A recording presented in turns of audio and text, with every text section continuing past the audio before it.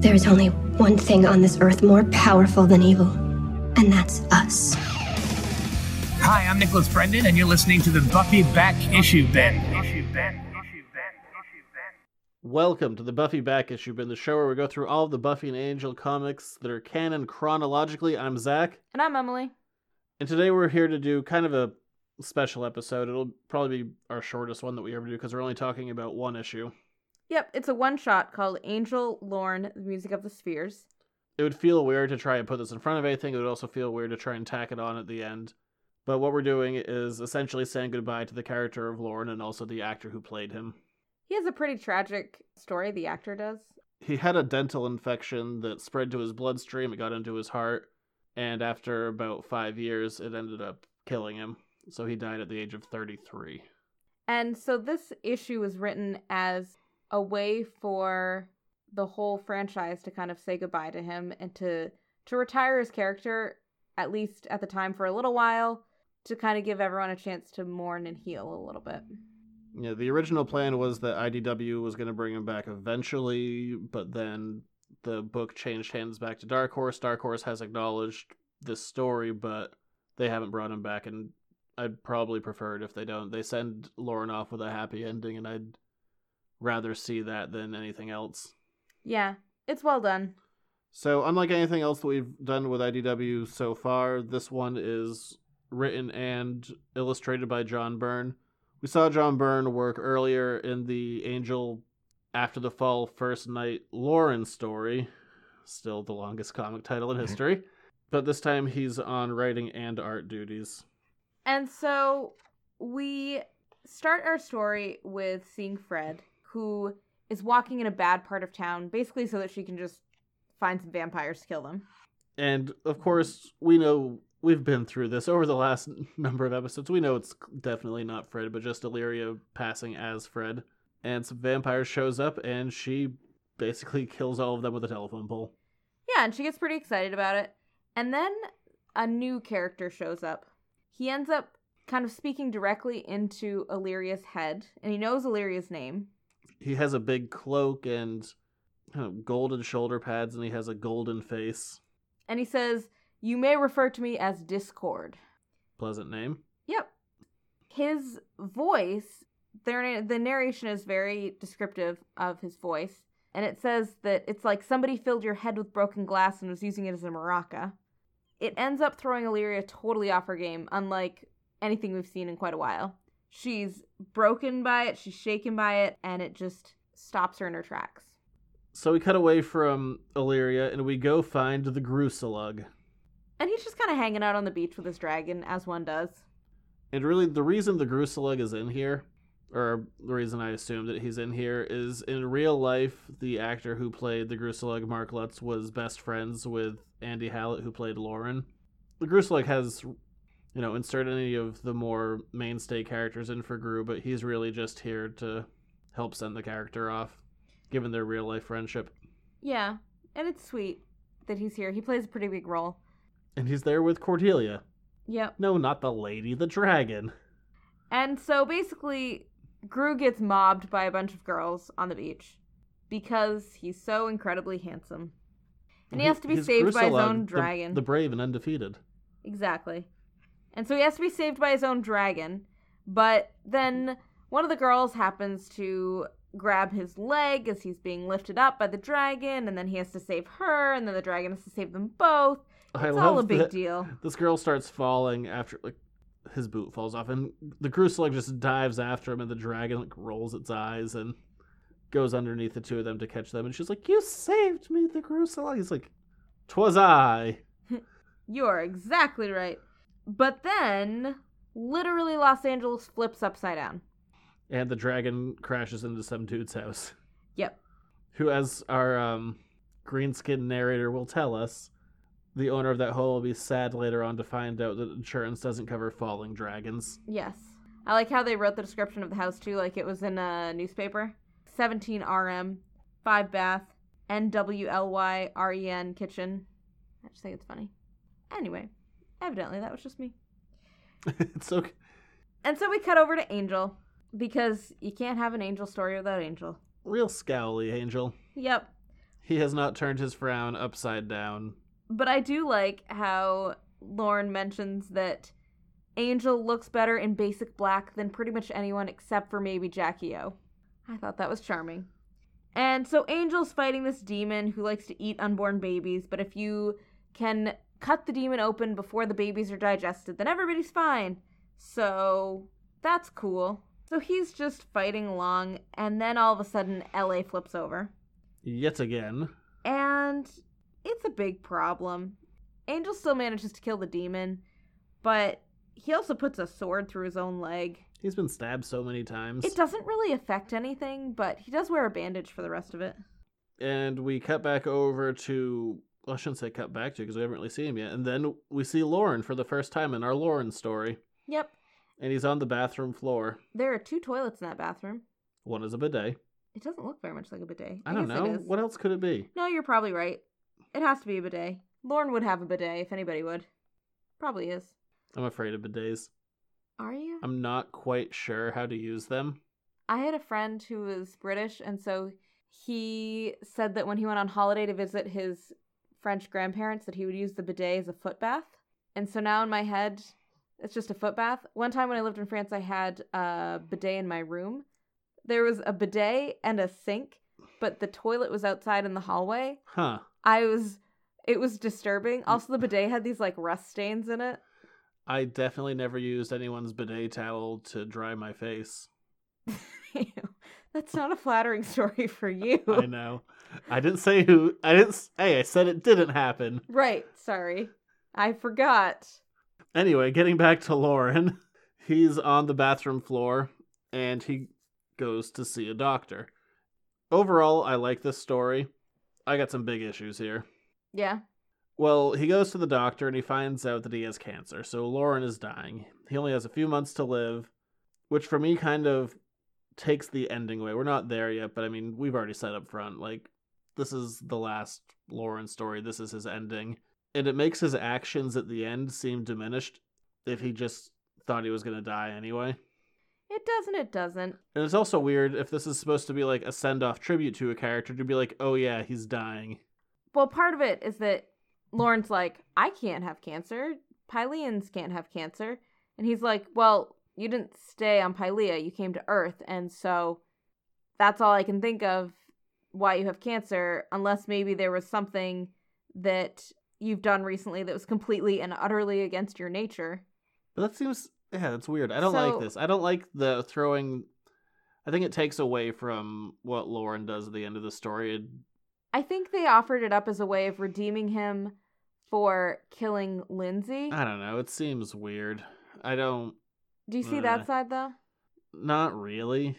I think that's why it was written that way. I don't particularly agree with it, but I think that's what the idea was. I think it's weird to give a death sentence to a character where the actor just died. Yeah. It's an odd one. And really, that page could have been taken out, and I'd be fairly on board for the story, but that's weird to me. It is weird also because it doesn't really affect anything else later on. Yeah, it just gives him a death sentence. And it just kind of gives him an ultimatum. But it does send him back over to the Hyperion, where he goes and sees all of the friends, except that the only one who's there is Angel. Because there's really no one left. I mean... After the end of the series, and then after the fall, really split everyone up. Illyria's out there somewhere. Gru is out there somewhere. Yeah, Spike is out there somewhere, but yeah, it's not... They're not a team. They're not... Right. Together. And so, LA flips over for a third time, and this is the first time that Lauren's experiencing it, and he's like, this is not good. Very much not good. So, they go outside and see that it wasn't just... a small scale event that just happened at the hotel. Like, they go outside and all of these cars are like flipped over and inside buildings because it's like the world kind of just turned on its side and everything slid its way down. And so Gru has brought back Illyria. He has rescued her for some reason. Yeah, it's a little odd. I guess in all of Los Angeles, the Gruselug happened to find an alley where Illyria was and nabbed her. Whatever. But dragon smell? Sure, we'll call it that. The dragon can sniff. Yep. And so Illyria's describing her experience, and she said, Discord, it was called Discord, and it sang, and the sound seemed to explode within me. And Lorne all of a sudden out of nowhere goes, did it say anything about the music of the spheres? And then we get into a whole explanation about Aristotle, how all the planets are mounted on invisible crystal spheres that kind of keep everything in balance. And if you get those out of balance, no one knows really what's going to happen except the universe will end. So Angel being Angel just says, sounds bad, let's go stab it. Pretty much. And Illyria freaks out and she's like, I am not going. That is the worst idea ever. What's interesting about this is, before or after this is the only story that ever shows Illyria with fear. Yeah. I'm taking it on the scale of that's how bad this actually is. Because when I was reading it, when it first came out, I kind of thought it was a little out of character, but just seeing how this is the only instance, I kind of just take it as those are the stakes for her. Like, this is something that rattles her. Well, yeah, I mean, if the universe ends, Illyria ends. Well, she already tried to do that not too long ago. I mean, sure, a movie's been made since then, and she's gone off on a soul-searching mission with Gunn, but... But, some details. Recently she tried to end existence. Yes, but it was on her terms. Now she wants to live again. And Illyria brings them back roughly to the area where it happened before. They drive Angel's old car, which I liked. I liked it too. And Gru was like, should have brought the dragon. They get to this weird, bright colored Tetris thing that's kind of hanging there in the middle of It is. It looks like someone LA. Vomited it up like 3D Tetris. Yeah, it's an odd moment, but it's also primary color Tetris. The universe is coming apart in pieces. Yes, and so we see that not only is Discord there, but a few others are there. Discord, disharmony, and cacophony. And their ultimate goal is to pretty much... They're all done. They're like, yeah, we've been holding this together for a while, and we're all done with it. Screw it. So they're like, we're gonna throw these spheres out of whack, basically. Like, we've held the universe together for all time. And all of the universes are going to end, not just this one. The multiverse of Angel. Which Yeah. I guess there is a multiverse. They've gone to other dimensions. Yeah, see? Many of them. I don't know why I questioned that. There's so much dimensional crap in this world. And what they say, too, is that it was that moment that Wolfram and Hart sent everybody back from hell, that was the moment that they could escape from wherever they were. Center of the Earth. The center of the Earth. They took a journey there. Wow. And so they throw all of these very realistic illusions that hurt but don't actually Maim. maim. So, they fall into, a pile of golden spikes. Not that spike. They fall into a pile of golden pokers. Yeah. Which go through them and then they hurt, but they don't actually kill. Yeah, and they also, there's this noise that's happening that they can't control that's very painful to them. The glass maraca noise inside your coconut. Exactly. And Gru is like, we shall not fall! You shall not win! And so they start to pull all of his joints out of whack, just for good measure. Because why not? But then, who saves the day? Cordelia the dragon. And Illyria, and the random girl who hung on to Gru's boot. Look, I've that chosen... somehow is come back again. I chose to ignore her entirely worthless subplot. It doesn't even make any sense. So, our reinforcements are here, and as Lorne says, from that moment on, things happen fast.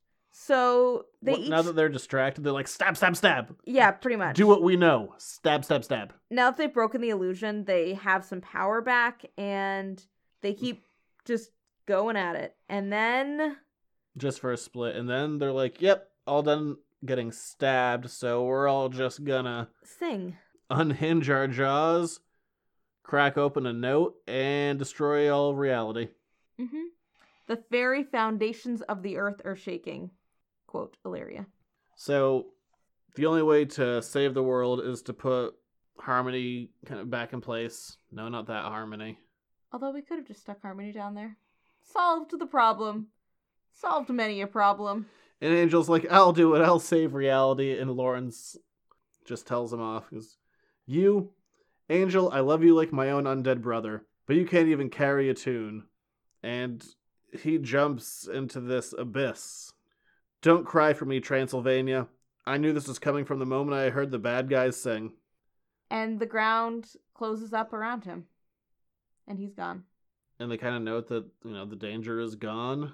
And that the world feels a little better now that Lauren is at the center of it, singing. holding it all together. And we cut back to the Hyperion, where the gang's all there. And Spike is stupid about it. He is. He usually is, though. He's like, world feels better, won't last. Bunch of pricks. But And- then they start to talk about it, and they're like, well, we have Gunn, who's apparently back from his soul-searching mission. oh yeah. And Kate's there. Uh. Damn it, Kate, screwing up continuity. But Gru says that Lorne had the heart of a poet and the soul of a warrior. And then he asks, is he still aware of us, do you think? And Angel says, I wonder, he's one with the universe now, but I'd like to think he can still hear us, and that he knows how much he's missed. and then the Lorne. narration from Lorne. He says, oh, I can hear you, Angel Cakes, and it's music to my ears. That was sad. And so we say goodbye to Lauren. Yep. Unfortunately, where this is collected, it's collected in the Angel John Byrne collection, which has all the stuff that John Byrne did when IDW had the property. Most of them don't count as canon, they don't contradict anything, but they're also not very good. It's like Angel back in the day fighting the Frankenstein monster on 2 separate occasions, and Angel having a World War I romp with Wesley's grandfather. But don't you always like a good romp? What are the chances? Very slim. Slimmer than finding a demon goddess in an alley. True. Very true. But unfortunately, one thing that the hardcover collection doesn't have is they don't have everything that was in the original one-shot, which included a little bit of writing from Mark Lutz, the actor who played the Gruselug. So since you can't find it in there, we thought we'd give you a taste of it here. And by a taste, I mean the whole thing. Everybody loved Andy. He made friends wherever he went, and I'm not just talking about passing friends, your run-of-the-mill variety, but good ones, the kind that last a lifetime. Between his childhood friends in his hometown of Osterville, Mass., and his adoptive home in Los Angeles, not to mention the ridiculous amount of people he met at the Angel conventions he attended in every corner of the world, he literally had friends everywhere. People often throw around the term winning personality, but with Andy, it was more than that. Andy's personality was like a friendship smart bomb.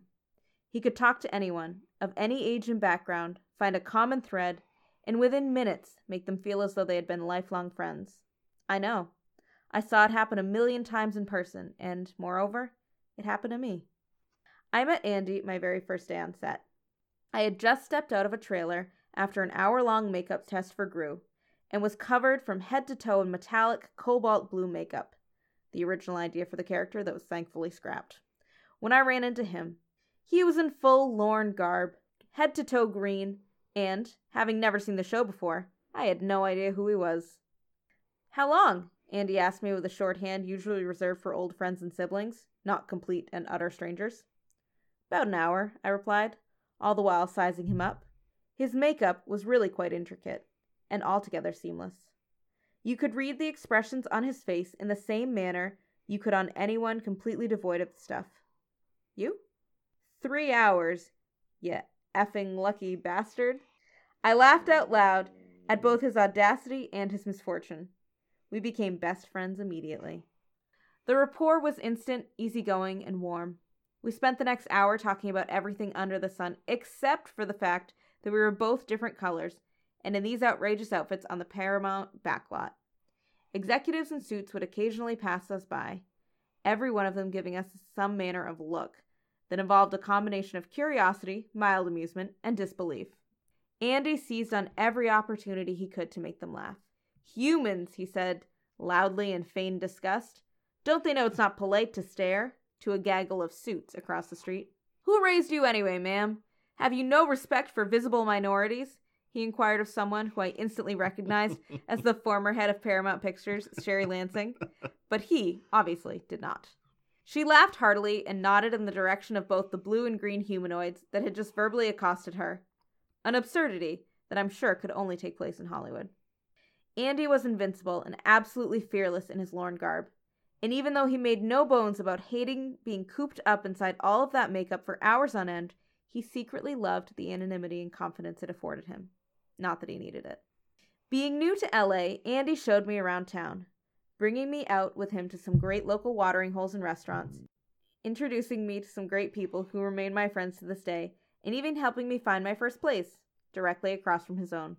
I'm going to need to build a moat and fill it with all manner of nasty beasties, he would joke to the fans we met at conventions. Let's swim across that to mooch my food.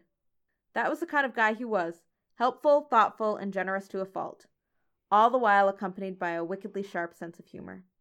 While visiting Andy's place, you were always assured of two things: a gracious host and a constantly ringing telephone. Andy's phone rang more than anyone I have ever encountered in my entire life. You couldn't be at his place for more than 2 minutes when the phone would ring, and it would continue to ring incessantly. At first, I wondered who the hell was calling his house all the time. But slowly, it all started to make sense. People wanted to be around him. People wanted to hang out with him.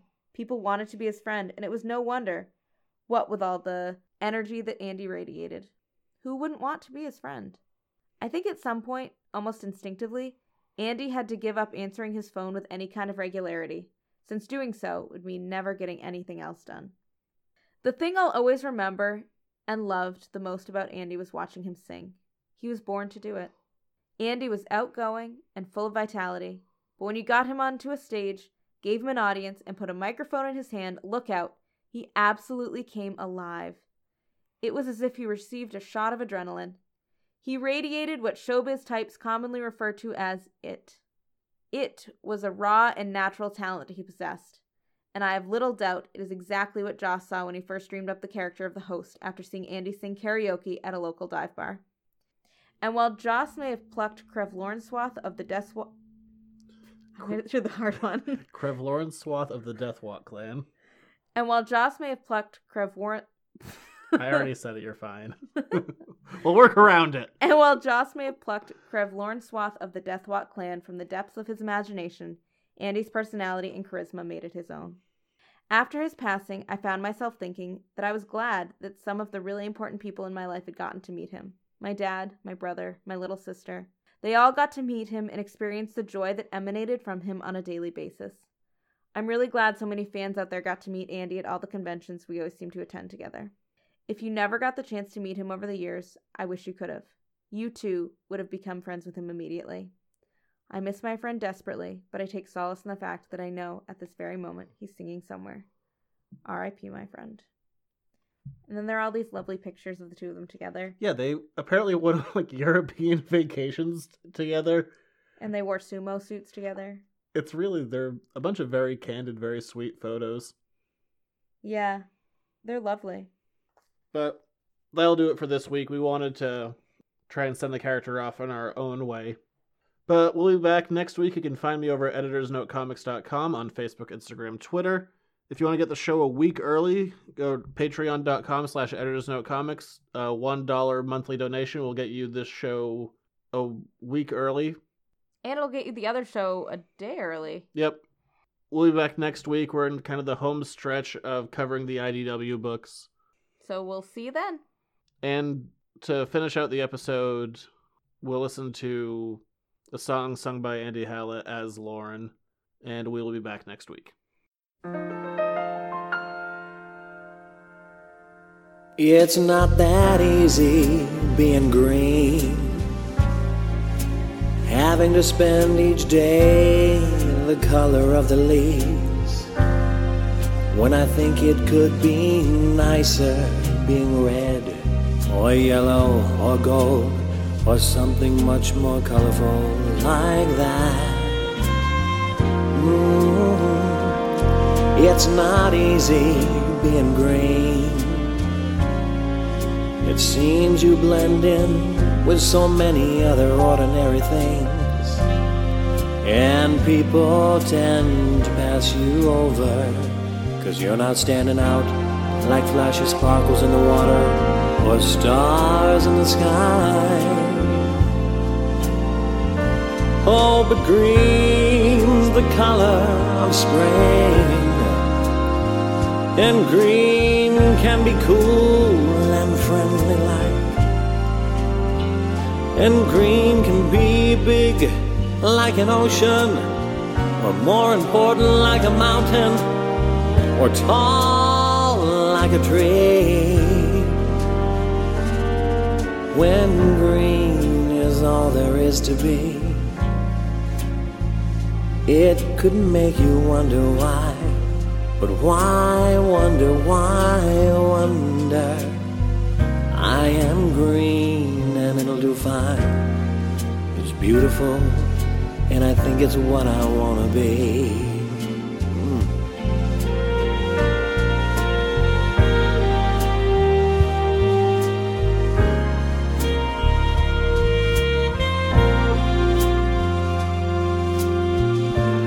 Oh, and green can be big like an ocean, or important like a mountain, or tall like a tree.